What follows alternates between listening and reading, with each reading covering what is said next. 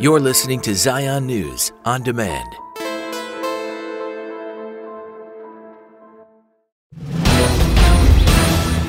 Hello and welcome to ILTV Zion News and the Blaze Radio Network.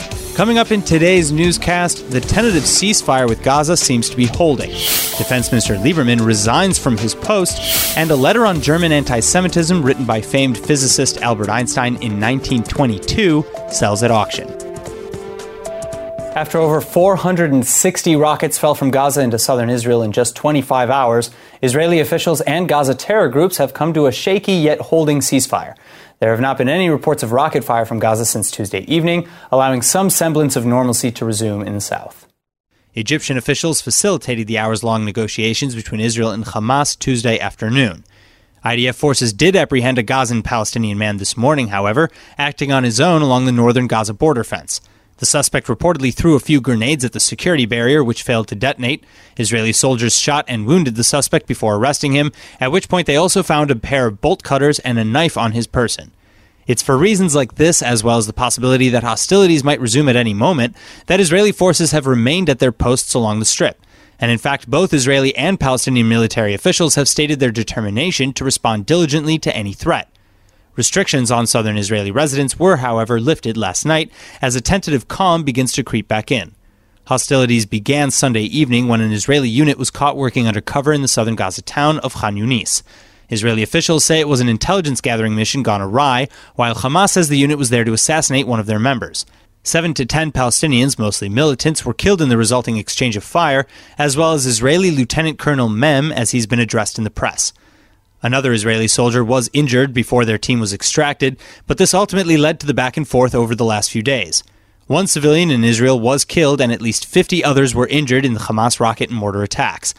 Israel in turn reportedly struck at least 150 targets within the Strip. So far we have struck more than 150 military targets, all of them military targets belonging to either the Hamas or the Palestinian Islamic Jihad, again signifying the difference here between what the terrorists do and what we do.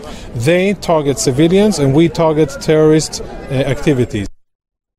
On a related note, following the 2 days of rocket fire in the south, many ministers, Knesset members and civilians alike are today criticizing the Israeli government's willingness to end hostilities with the terror groups in Gaza. In fact, in protest against what he called a capitulation to terror, Defense Minister Avigdor Lieberman has today resigned from his post. Speaking to a specially convened press conference, Lieberman said the ceasefire made it so that he could no longer fulfill his role in the cabinet.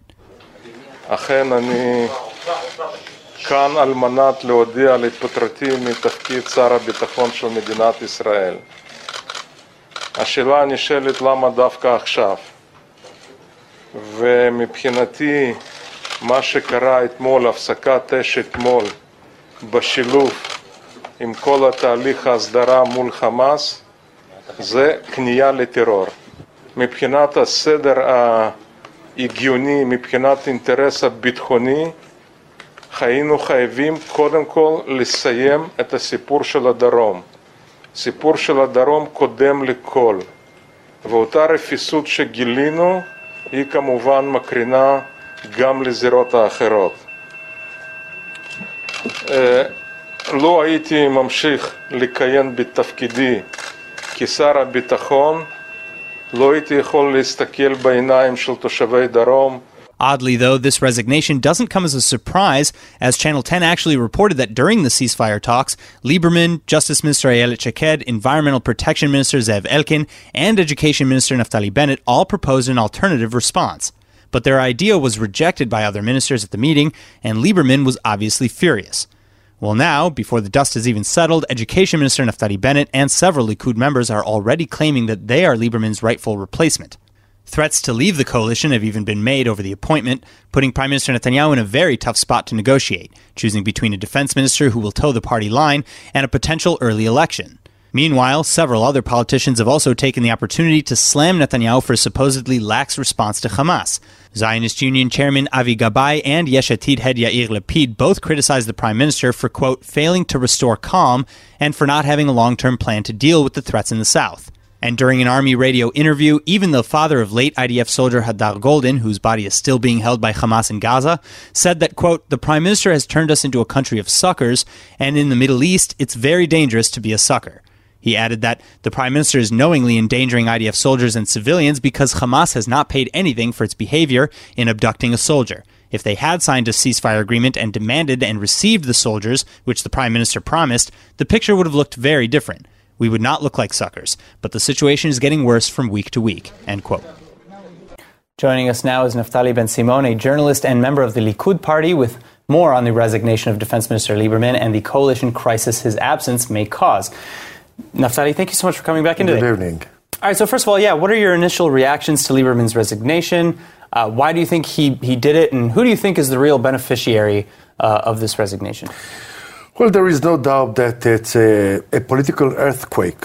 Not every day the Minister of Defense is resigning, and 24 hours after a ceasefire, a very fragile ceasefire with Hamas. So it's obviously a political earthquake, and we are asking ourselves now who will come next after Lieberman, and there are some choices, and Prime Minister Netanyahu have to decide very fast before it will become more fragile.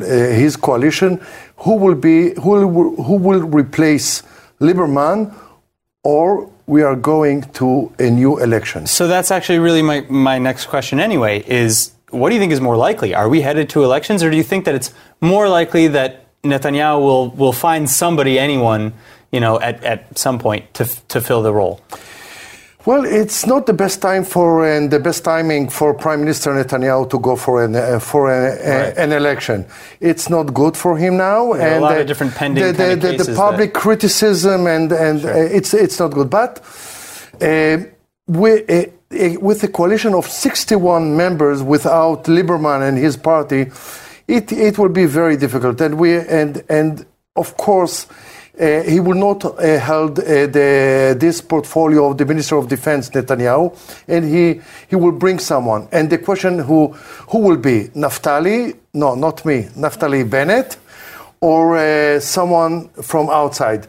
And as we can see, Naftali Bennett, he can make some problems for the coalition. So now, what I see here is we are like playing a political game on the back of the citizen of the South.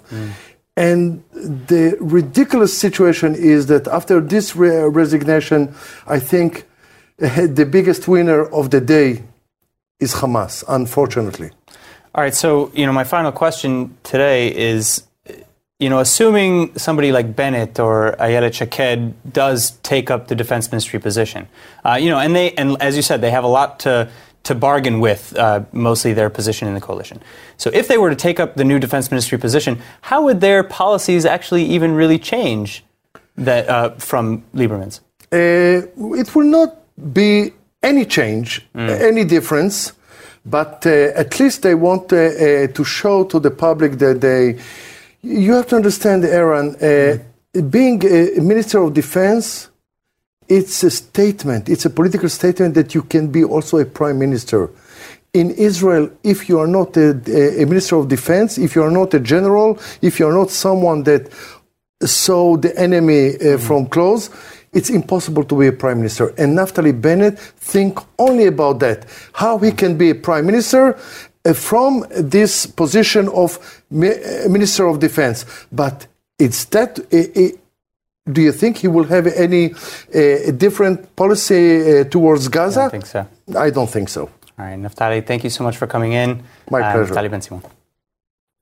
Returning now to Israel's south, 41-year-old Lieutenant Colonel Mem was laid to rest yesterday, leaving behind a wife and 2 children. But Lieutenant Colonel Mem wasn't the only victim of Hamas's indiscriminate attacks. A Palestinian husband and father of 6 from Khalkhul, just north of Hebron in the West Bank, was also killed in Ashkelon when a rocket landed on the apartment building that he was in. He was identified later as 48-year-old building contractor Mahmoud Abu Azba, and 8 others were also injured in that same shelling, 2 critically. In fact, at least 50 other civilians in Israel were also wounded and or hospitalized by the 2 days of Hamas rocket and mortar fire. That's why, despite the shaky ceasefire appearing to hold, many Israeli citizens are siding with the now former defense minister, Avigdor Lieberman. Many Israelis, especially residents of the southern Gaza border communities, are today demanding that the government do more to end the threat from Hamas. Right after information of a ceasefire was released, protesters in the south headed to the streets to burn tires and block roads to express their frustration with the government. Demonstrators chanted that they don't want to live a life under terror anymore. They intend to protest and block streets in Tel Aviv today as well. Rather than wait through a ceasefire they have no hope in, southern Israelis like Reut Basis from Sderot say, quote, "It's better to suffer in the safe rooms and once and for all put an end to all of this," end quote. Because she knows that, quote, "A month from now it will be the same thing again. Another few days and again there will be missiles and nothing will have changed. It's unreasonable that this is how our lives look," end quote. Miri, another resident from Sderot, similarly stated that she thinks Israel is shooting itself in the foot, explaining that, quote, "We have been at war for 17 years. Our children are soldiers, they have PTSD. We are no longer willing to let them fool us. We do not believe neither in the government nor its leader." כולם היו רוצים הפסקת אש, אבל רוצים להחזיר את כוח ההרתעה לצה"ל. נמאס לנו שכל חודש יש לנו פה עוד טרור ועוד קסאמים ועוד הפוגה. כנראה שהממשלה שלנו איבדה את כוח ההרתעה. כנראה שהם לא מבינים מה קורה. Meanwhile, the United Nations Security Council met behind closed doors yesterday to discuss the conflict for themselves. The council meeting was initiated by the request of Kuwait, Bolivia, and the PA's UN envoy. Permanent UN observer Riyad Mansour condemned, quote, Israel's aggression, end quote, for starting the violence. Kuwait, which represents many Arab countries, chimed in as well, as monitoring on social media also reflected the currently heightened hostility against Israel in the Arab world. Israeli United Nations Ambassador Dani Danon, on the other hand, addressed the UN ahead of the Security Council meeting to point out that first, Israel did not start the aggressions, and second, regardless of what started it, Hamas commits war crimes every time it targets civilian populations. Every time Hamas fires a rocket, children at school, adults at work, families across Israel hear this.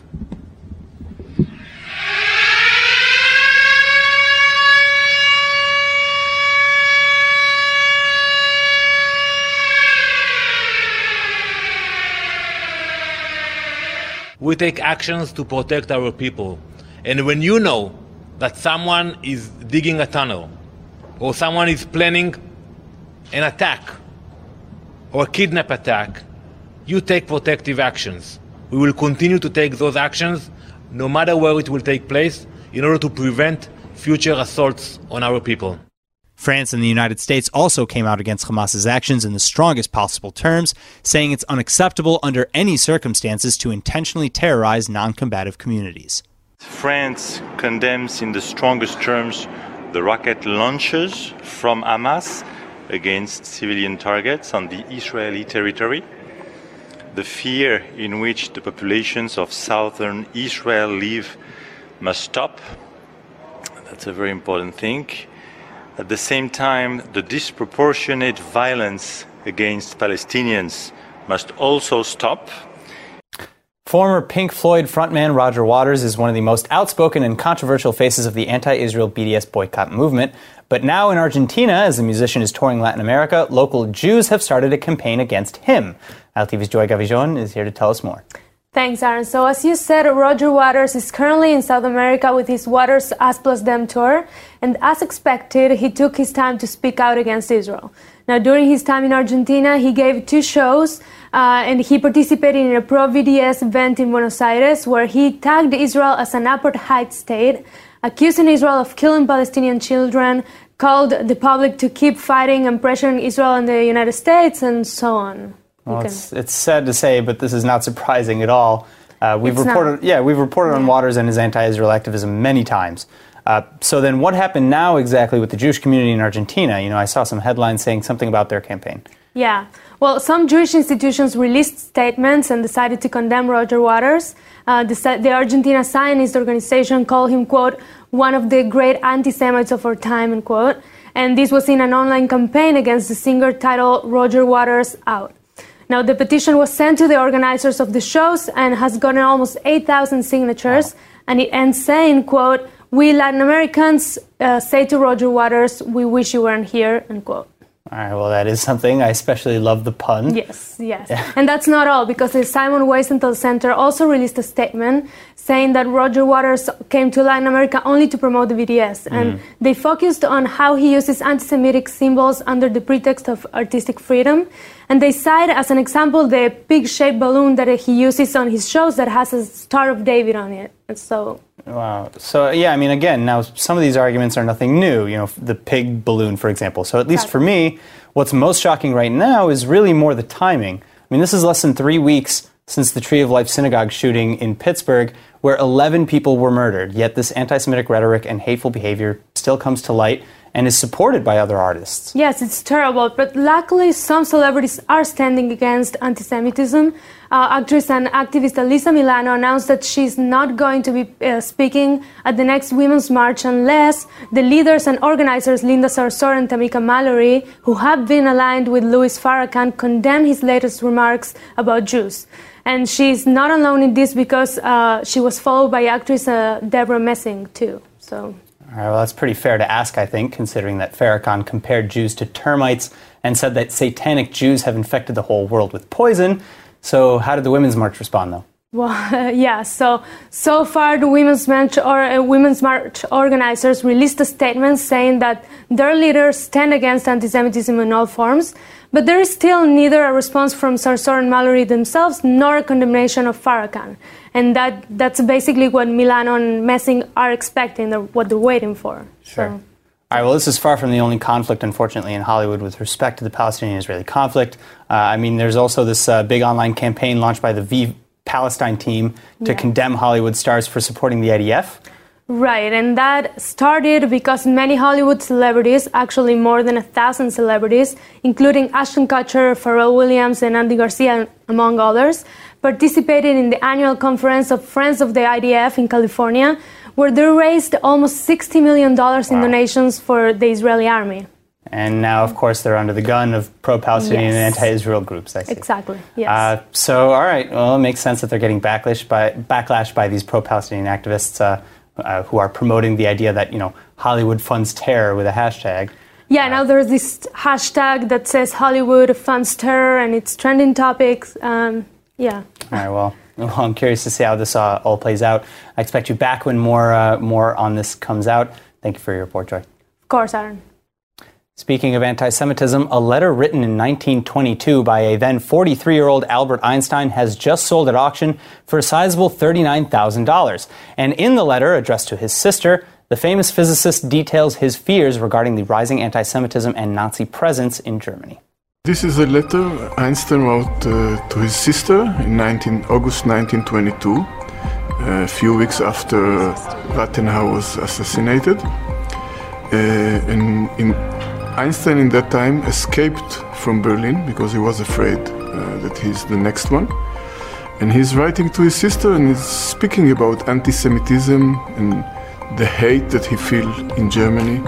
And this is more than 10 years before the Nazis are going to government. The letter reads, quote, "Here are brewing economically and politically dark times, so I'm happy to be able to get away from everything. Nobody knows where I am and I'm believed to be missing," end quote.